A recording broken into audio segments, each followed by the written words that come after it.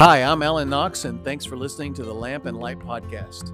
Psalm 119, verse 105 says, "Your word is a lamp unto my feet and a light unto my path." This podcast seeks to let the Bible shine into our hearts and minds by hearing the word preached. This first season is a collection of sermons from the early chapters of the book of Psalms that I preached at Crossroad Christian Church in McKinney, Texas. Thanks again for listening, and I hope you enjoy this episode.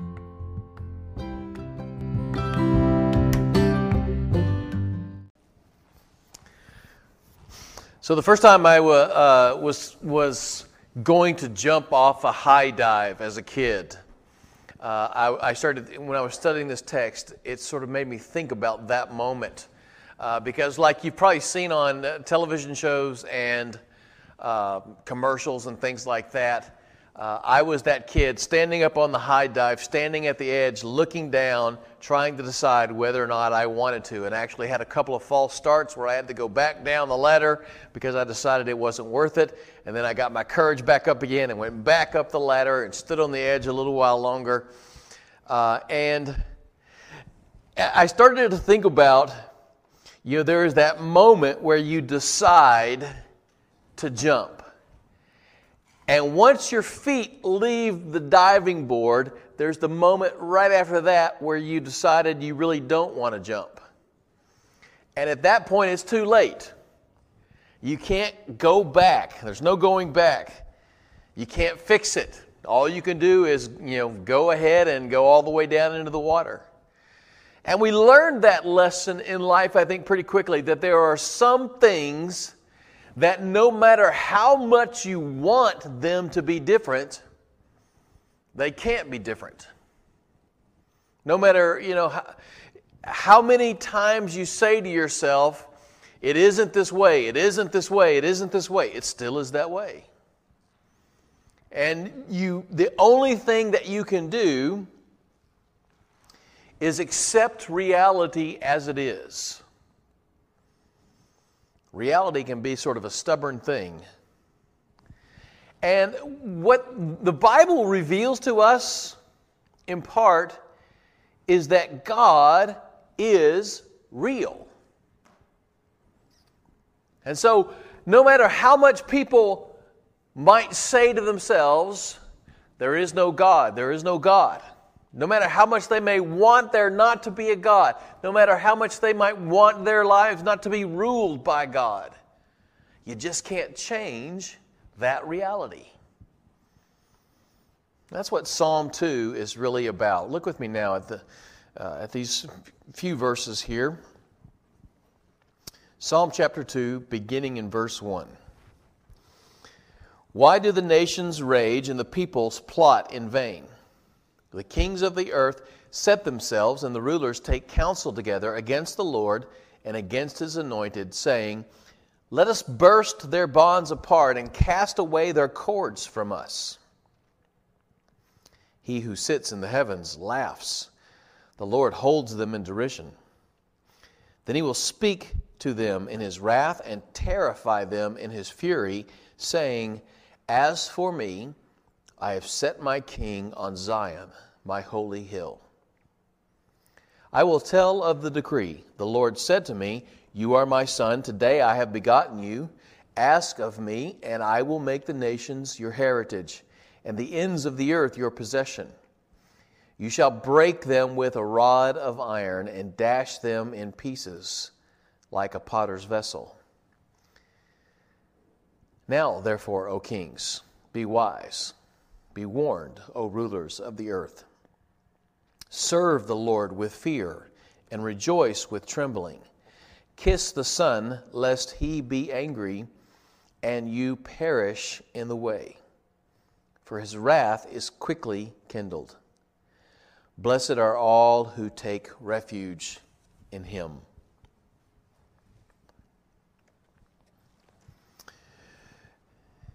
For all of us, there is a moment in life where we begin to recognize the way things really are. That life has certain limitations built into it.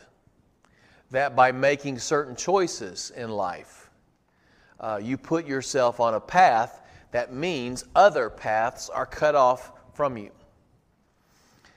There was a point in my life where it became fairly obvious that a professional basketball player career was not really on the table any longer. That was actually about third grade, I think that happened. There are times when you realize that devoting yourself to one thing means that you can't be, if you're going to be devoted as a preacher, as a pastor, you study certain things, which means you're not going to be devoted to becoming an economist.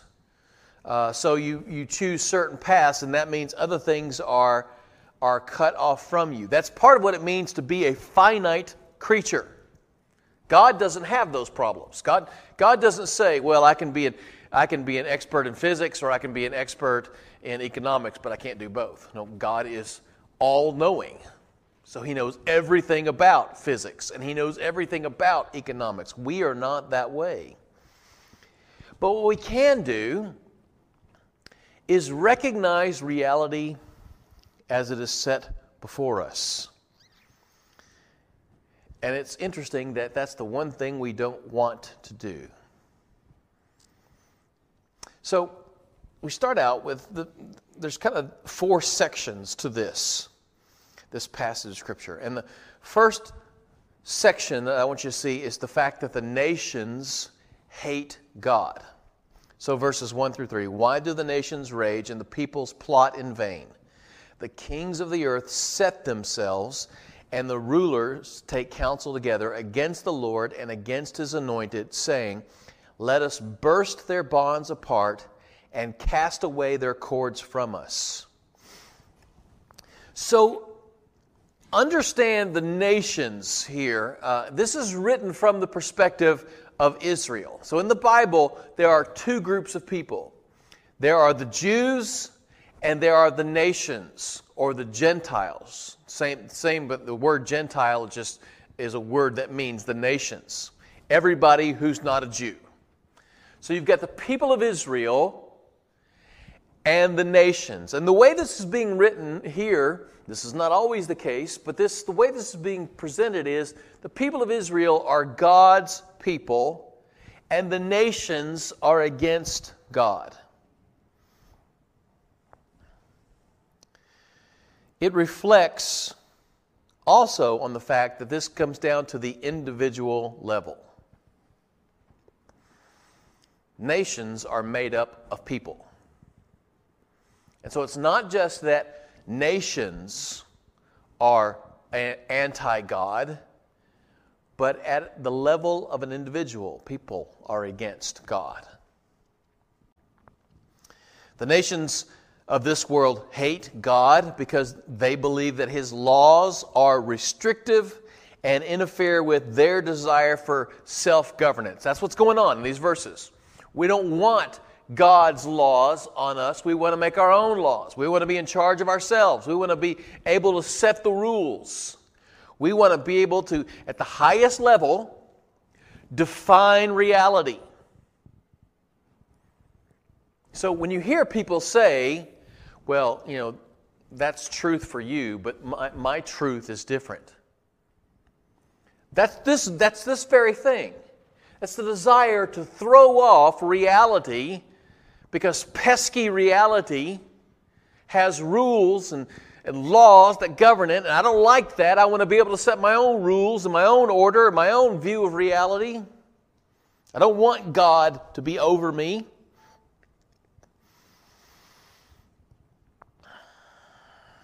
And you see this is even done sometimes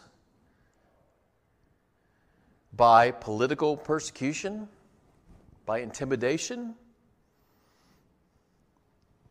People of this world don't want to talk about God because they want to throw off His law. Now, I said to you last week that I think, and most scholars think, that Psalm 1 was either written or selected to be the first psalm of this book.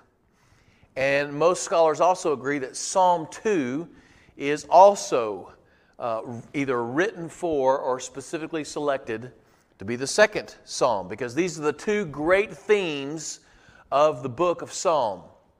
How we're going to live and how we're going to be related to God. So in Psalm 1 we saw that those who are wicked, they want to go their own way. They don't delight in God's law. The righteous person finds delight in God's law. But now in Psalm 2 we find the nations hating God's law.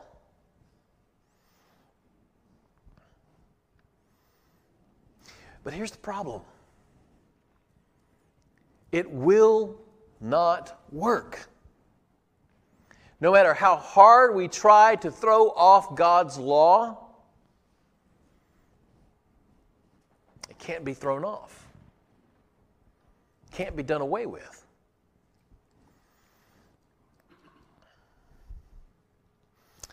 You can try as hard as you want to deny the law of gravity.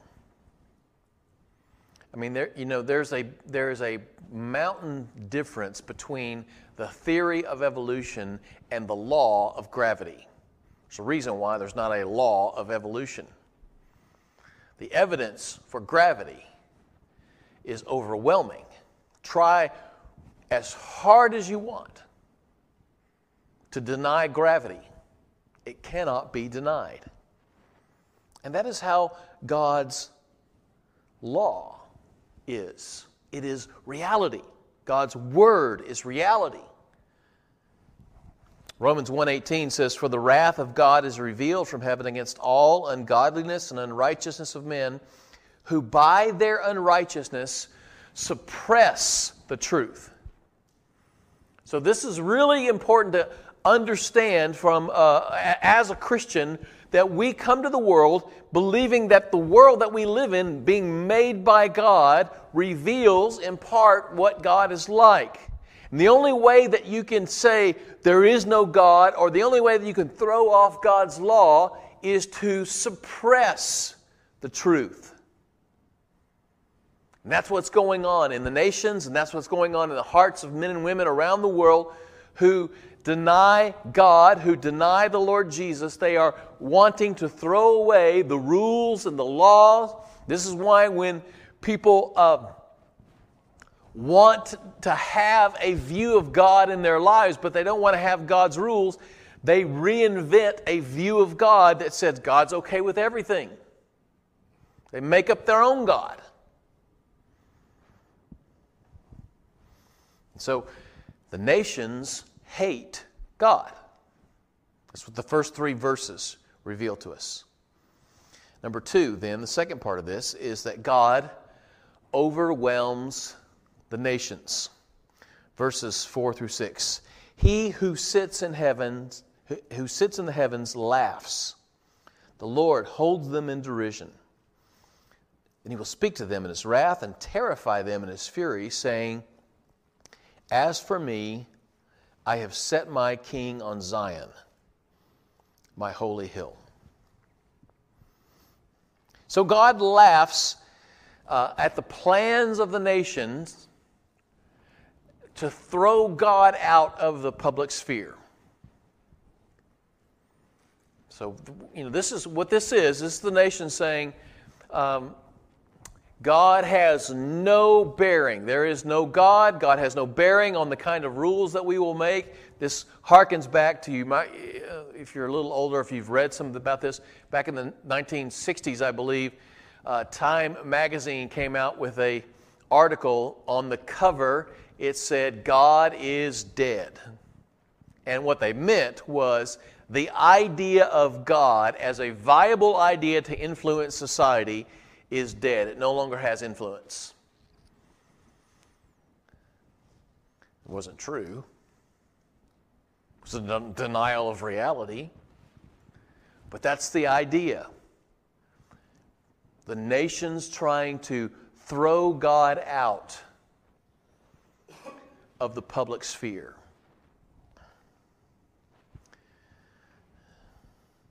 And God laughs at the plans of the nations. God terrifies them in His judgment. In some ways, I'm trying to think of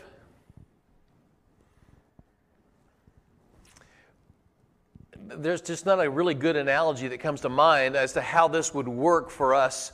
The idea is almost of, well, I could sum it up, I guess, in an old joke that I heard.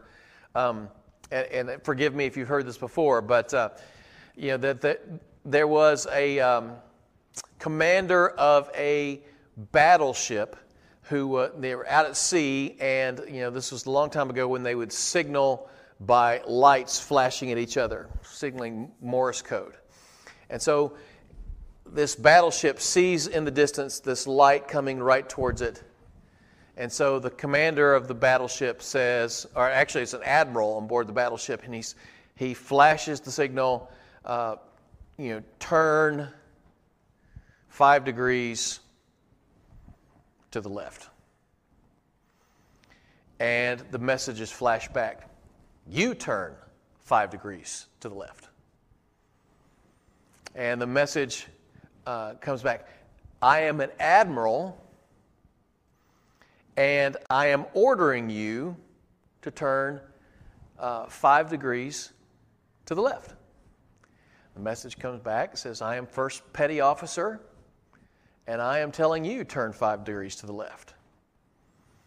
And finally, the admiral, in his anger, flashes back and says, I am aboard a battleship, turn 5 degrees to the left. And the message comes back, I am standing in a lighthouse.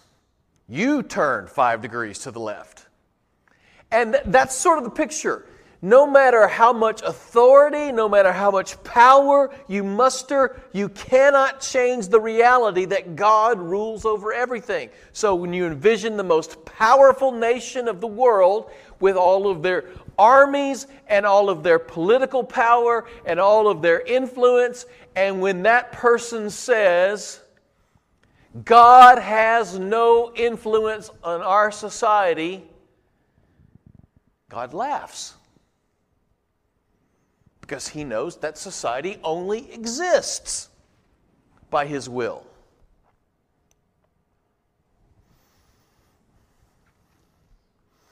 I think, for instance, of the story of King Nebuchadnezzar, who, in his pride and audacity, one day looked out upon the city of Babylon and he said, Behold, the city of Babylon I have created by my own will, for my own glory. This city exists. And in that moment, God speaks to Nebuchadnezzar and says, in essence, really? And God afflicts King Nebuchadnezzar with a mental illness for 7 years, where he becomes convinced that he's an animal. So here's the most powerful ruler in the world, ruling over the most powerful kingdom of the world, who just makes a claim that this kingdom exists by his will, and God says, oh no, that's not the case at all. Your very sanity is based upon my power. So there's a lesson here, and it is a lesson for all people. You cannot hide from the reality of God's judgment. No matter how much you want something to be true, you cannot change reality. If you're standing out in the rain, telling yourself over and over again, it's not raining, it's not raining, it's not raining, you're still going to get wet. Isaiah 14 verses 26 and 27 says, this is the purpose that is purposed concerning the whole earth. And this is the hand that is stretched out over all the nations. For the Lord of hosts has purposed, and who will annul it? His hand is stretched out, and who will turn it back? So the nations want to reject the kingdom of God, but God terrifies them. And I want you to notice the way that He terrifies them. He doesn't terrify them by overthrowing the nation or by attacking them in some way. He terrifies the nations by installing His king in Zion. His king is Jesus. So Jesus is brought to the city of Jerusalem, is installed not on a throne but on a cross, is raised from the dead, and is ascended into heaven where He sits on the throne at the right hand of God.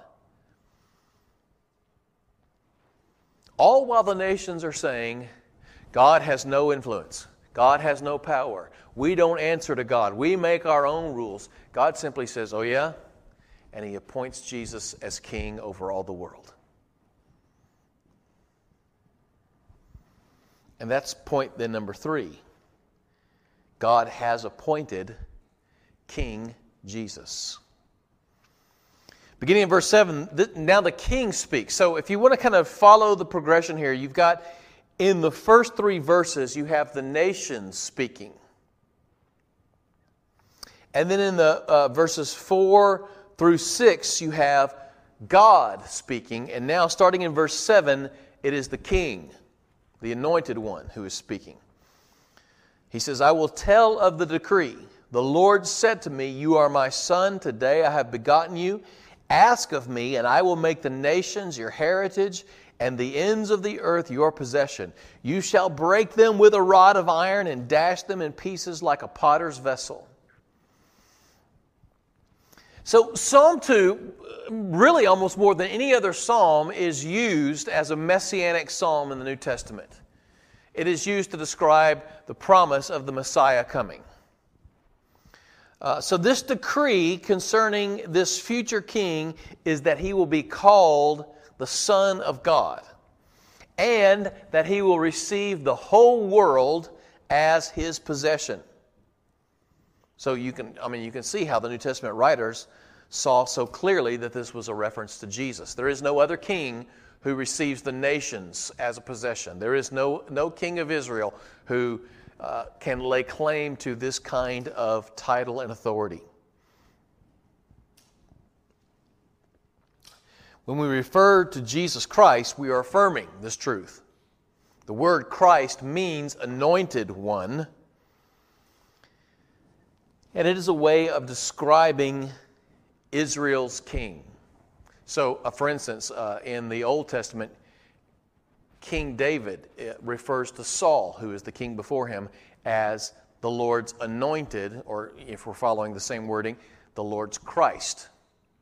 So the word Christ is just a title that attaches, it's not Jesus' last name. It is a title that attaches to the name Jesus, essentially meaning Jesus the King.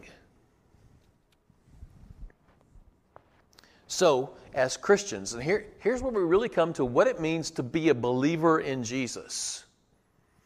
We saw in Psalm chapter 1 that being a believer in Jesus means choosing a particular lifestyle to live or choosing a particular path to walk on.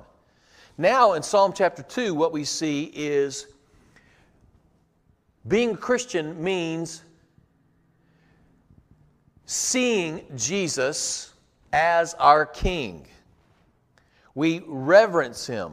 We proclaim Him as the King over all the nations. His throne is in heaven with God, but one day He will return to claim the earth as His possession. And we are waiting that day. So Luke 19 tells us about the time that we are in right now. This is the time between Jesus' first coming and His second coming. Luke 19 verses 11 through 14 says, And as they heard these things, He proceeded to tell them a parable because He was near to Jerusalem and because they supposed the kingdom of God was to appear immediately. He said, therefore, a nobleman went into a far country to receive for himself a kingdom and then return. Calling 10 of his servants, he gave them 10 minas, and he said to them, Engage in business until I come. But his citizens hated him and sent a delegation after him, saying, We do not want this man to reign over us. Jesus is saying that is his experience.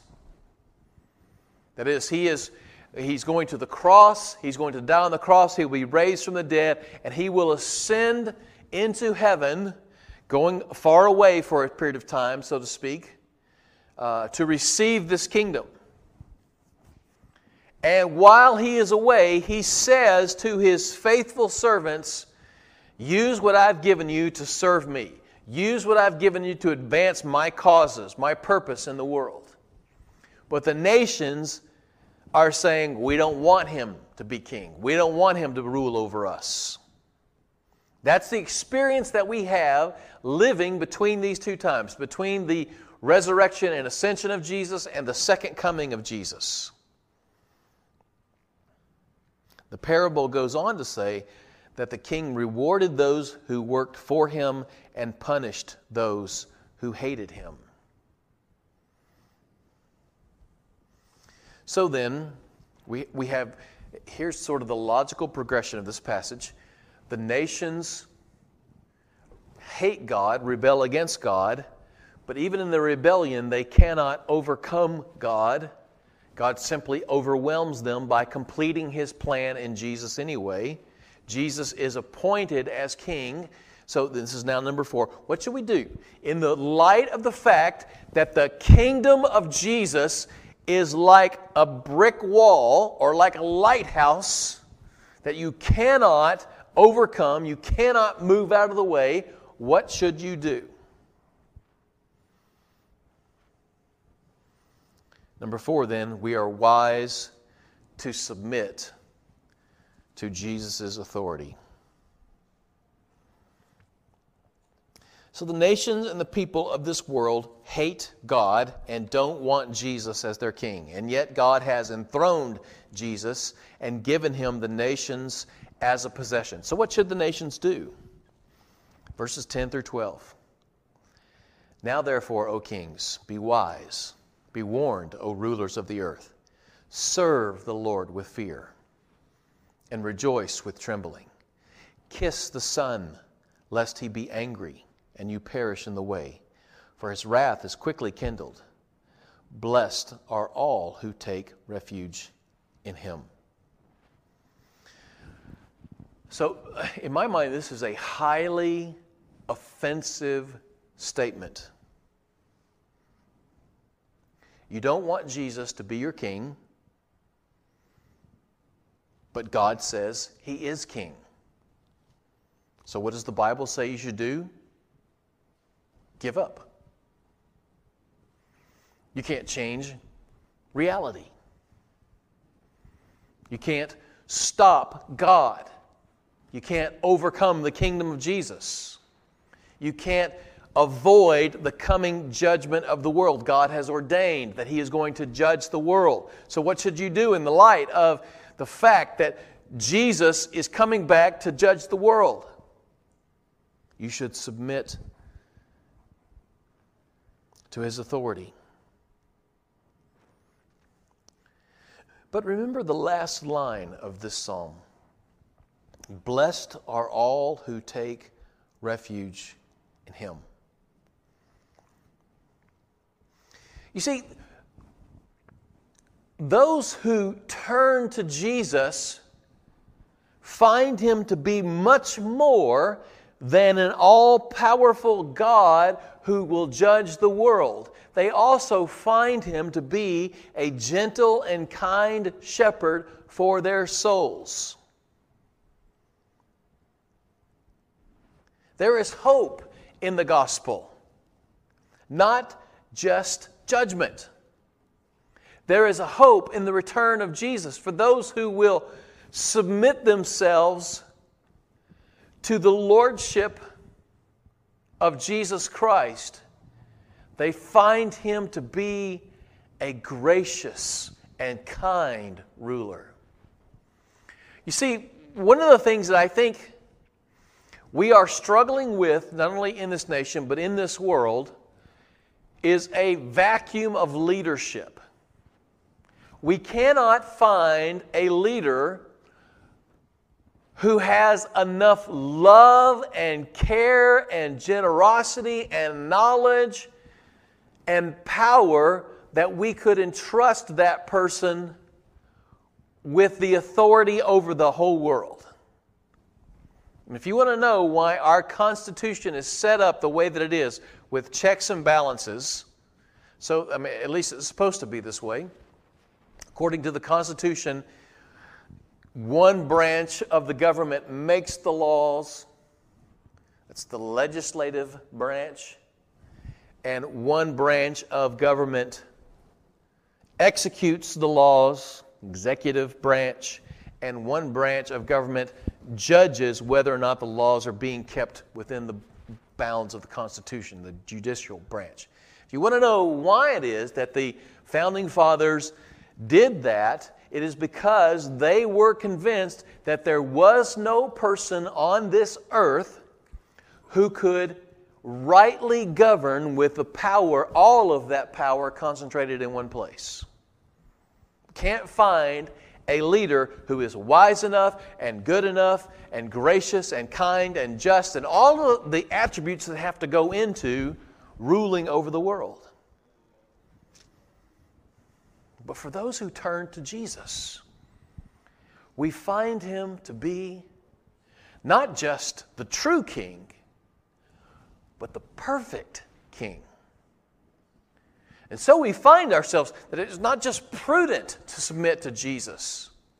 He's not just wise, because the reality is He is coming back to judge the world, and we can either submit to Him or be judged. We find that we were created for Him. We find our truest purpose in Him. We find that He is the truest human being among us. He is the one who is made human so that we might know Him. So the question then that we have to end with is, how will you respond to that King? One day, what is now invisible will become visible.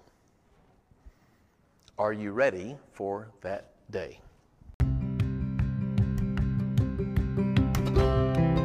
Thanks for listening to this episode of the Lamp and Light Podcast.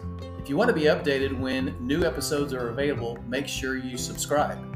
And if you enjoyed this episode, please leave us a review so that more people can find this podcast in the future.